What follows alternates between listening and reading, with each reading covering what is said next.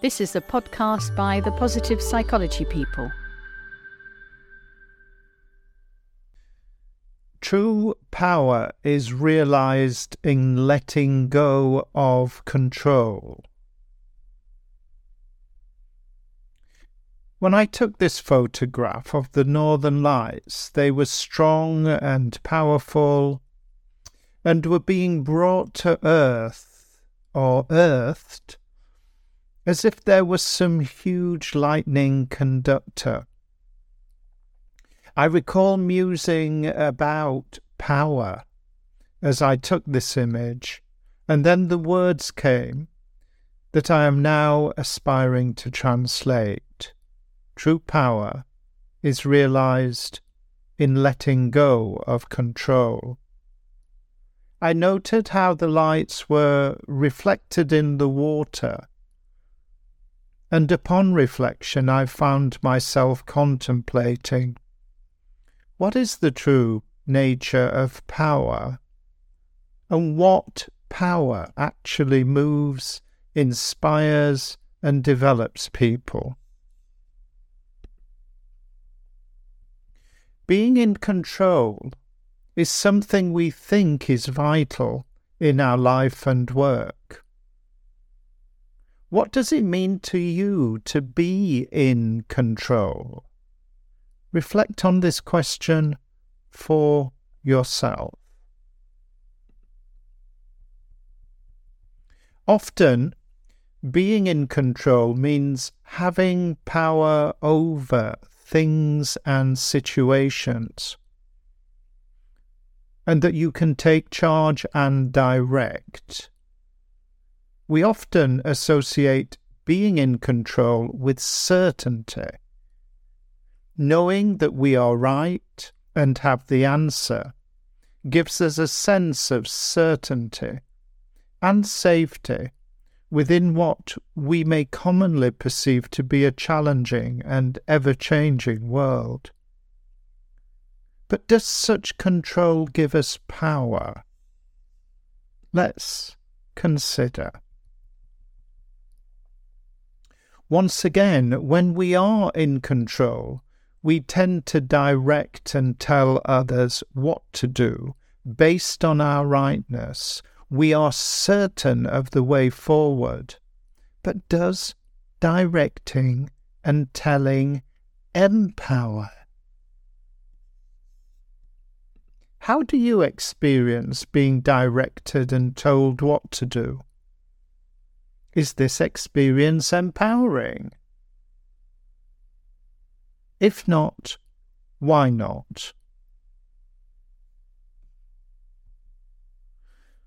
There are times, especially when we face a crisis, where directing and telling is necessary to bring about immediate action.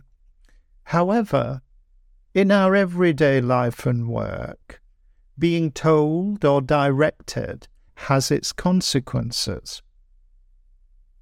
If people are told what to do, they can become robotic, for telling and directing presumes that the individual has no say in it, and that relationally engaging and exploring together has no value or place. The result is that people often do not engage and switch off. And as a result, they may or may not complete the task in hand, for they will not be vitally engaged in doing so. Consider the difference between not having a choice and having a choice in what you do. What is the difference? And what would you prefer? And more to the point, how do you enable engagement and choosing when you wish a particular task to be completed? And what is the value to you of such engagement and participation? Though we often think that being in control is vital to our having power, the art of empowering others may teach us that it is the very antithesis that creates both relational engagement and choiceful action.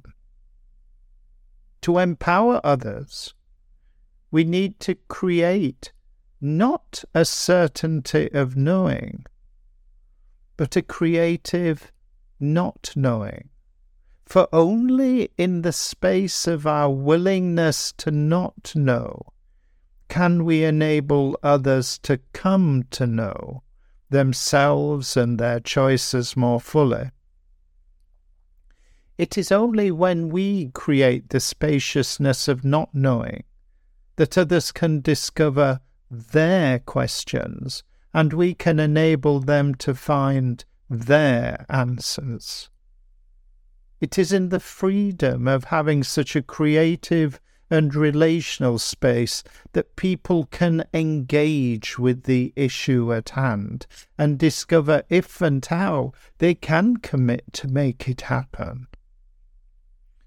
Such conscious engagement and choosing is key to ensuring that a task is completed wholeheartedly, in that the person's head and heart are both engaged purposefully in the task at hand.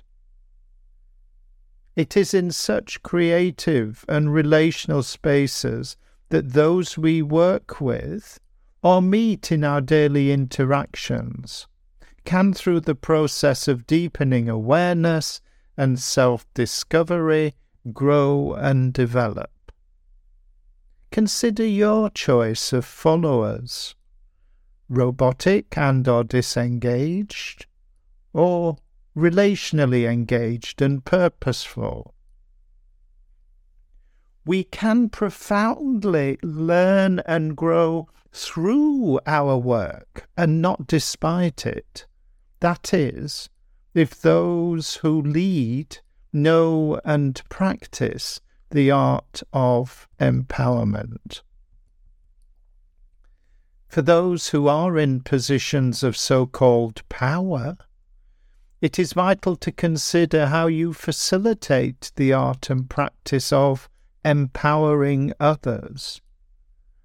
When told what we must do, our heads may utter a yes to the task, for it's what we should do, but our hearts may hold an unspoken no. Unless we also engage our hearts, there will be little energy or commitment to complete whatever task we may face. True power is felt from a wholehearted approach to taking action.